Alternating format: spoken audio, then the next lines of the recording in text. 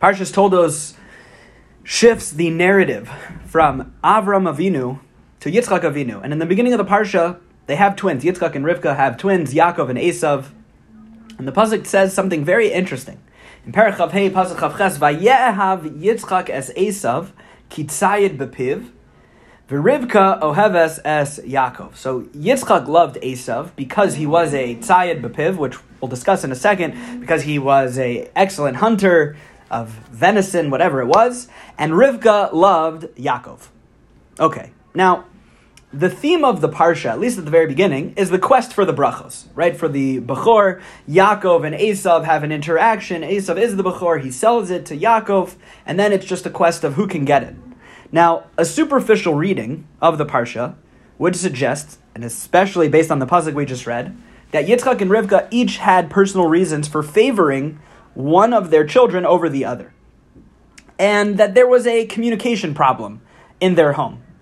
After studying some of the different commentaries, I think we can safely say that that's not the case. So let's view this question from both Yitzchak and Rivka's perspective and try to gain some clarity as to what was really going on in this household. So on the one hand, we have Yitzchak. Now, we have to question Yitzchak and wonder what exactly he was thinking by aligning with Esav. What was his havamina? It seems strange that he would prioritize Esav being a hunter over what the Psukim tell us about Yaakov, that he was an ish tam yoshev oalim. He was someone that stayed in the tent and learned Torah, continuing the Masorah of Avraham and Yitzchak. Why was it that Yitzchak was drawn to Esav? So the Radak explains that Yitzchak was very aware. He was acutely aware of Esav's midos, of his character traits. His evil behavior and rebellious, antagonistic attitude, that didn't escape Yitzchak's attention. He knew exactly who his son was. And indeed, he sincerely hoped that by giving Esav the bracha, that would inspire him to repent in some ways. Rav Gedalia Shor in Or Gedaliahu explains that the phrase kitzayed bepiv means more than just the literal translation. Yitzchak wasn't impressed by a piece of meat that his son was able to hunt. The Midrash explains that Esav fooled Yitzchak with his mouth. He was a tzayid befiv. He trapped him with his mouth by asking profound questions pertaining to various halachic matters. The Arizal asserts that Esav did have within him sparks of kedusha, of holiness. These sparks emanated through his mouth. They were reflected by the questions that he asked. He demonstrated to Yitzchak that he still possessed some hope for spiritual development. And Yitzchak loved him for this attribute. Even with all of the rishus, all of the wickedness, Yitzchak saw the potential in his oldest son. And so he tried to help Esav overcome his impediments by offering him the bracha. The Ramban in Parshas Ekev talks about this very idea. He writes that every bracha found in the Torah is really an expression of support for the person being blessed. A bracha offers a person the determination that will enhance their ability to serve HaKadosh Baruch Hu to their highest potential. Esav was in dire need of such a bracha, since his nature and personality were counterproductive to the ideals that his father expected him to develop. Yaakov, on the other hand, he was an ish tam. He was a complete person whose life of virtue and determination created the perfect circumstance for spiritual growth. One who is not compelled to challenge evil does not need that bracha. He only needs encouragement.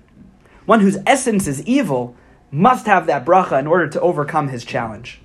This was Yitzchak's approach to which of his sons he should give the bracha to. And we see a similar idea talked about in the Nesiva Shalom. He writes that people's nature is to like other people who are like them. The concept of min b'mino. We have it in kashrus a lot. Min b'mino, of tam, of taste transfer, foods that are alike. And he writes that people that are like them and share similar qualities, that's who they're attracted to. And since Yitzchak's midah was gevura, strength, he saw so much of that strength in Esav. Now obviously these were different types of strength, but Yitzchak felt that they were just two different mahalchim, two different ways of serving Hashem. And therefore, he specifically wanted to give the bracha to Esav because he was a worldly and physical man. He could balance the bracha with his everyday activities and elevate them in service of HaKadosh Baruch Hu. It wasn't that he didn't like Yaakov or anything. it was that Yaakov's main trait was a Yoshev Oalim, and therefore would have no needs for such a bracha. Now, while all this makes logical sense, Rivka clearly had a different outlook on the situation. Why did Rivka see this entirely different to a point where she had to step in and help Yaakov pull this whole thing off? What were we seeing from Rivka's perspective? So, in this matter, Rav Shor, the Or Gedaliyahu, explains that it's based on how Rivka grew up. Rivka grew up with Lavan. She saw firsthand how someone with such great potential could stray and use those skills for evil. Therefore, she was more sensitive to the real nature of Esav. True, as the Arizal said, he had sparks of Kedusha, which came from his mouth, which came from the way that he spoke sometimes, but they were only superficial, and they had no impact whatsoever on his character. In fact, Esav's most notable sign of tumah, of impurity, as Rashi tells us, was his desire to demonstrate his virtue, was to pretend like he was holier than he was. When Rivka saw that Esav had no desire for spiritual development, when she noticed him ridiculing everything Yitzchak represented, living a life antithetical to the values of Avram Avinu, she determined that this child was not entitled to the brachos. Only Yaakov, who she felt would take these brachos seriously and apply them to a life of Torah and mitzvos, should be the recipient. The Rav explains something very similar, that Rivka knew that if Esav were to receive the bracha, Yaakov would have no future. Yaakov was an Ish Tam Yoshev Oalim. He loved studying in the tent, in the Beis Medrash of Shem Ve'ever. But the day would come where he would be forced to leave the walls of the Beis Medrash and join the world. And therefore, Rivka urges Yaakov, Leich na'as hatzon, go now to the flock, learn how to go into the field and bring back food to prepare, so that you can receive the bracha. According to the Rav, Rivka was teaching her son that the quote-unquote field does not have to be a place of impurity that needs to be avoided by hiding in a tent.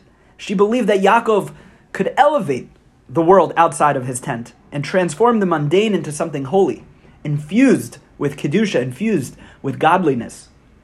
And interestingly, even though Esav was a skilled hunter and he found so much success in the field, it was not a place that brought him peace of mind. Earlier in the Parsha, we see that Esav returns from the field exhausted. Vayavo Esav min hasadeh v'hu ayef. He was faint of energy. He was tired. On the one hand, he enjoys the success of his conquest, but as the Rav writes, quote, this hunter is beaten by his own conquest. He is faint, spiritually worn out, and cut off from his existential, metaphysical roots.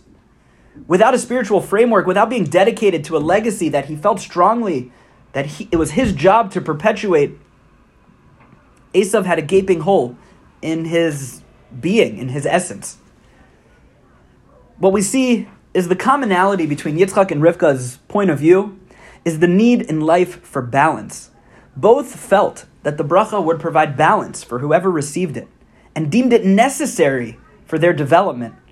Yitzchak looked at his son Esav and said he needs this bracha.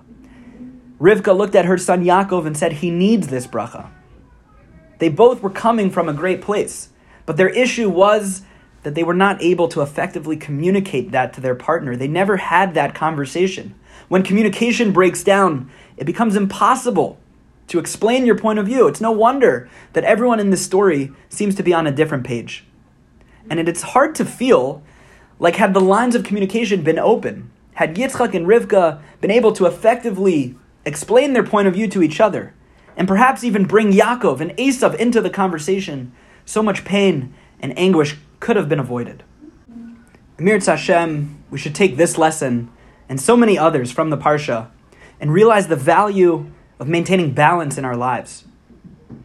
Realize the value of properly communicating with our loved ones. That when we see things a certain way, make sure we're open to hearing somebody else's perspective, being willing to accept a different point of view. The more closed off we are to other perspectives, and the more we assume that we are correct, the more vulnerable we are to the pitfalls of this week's Parsha. Everybody have a fantastic Shabbos.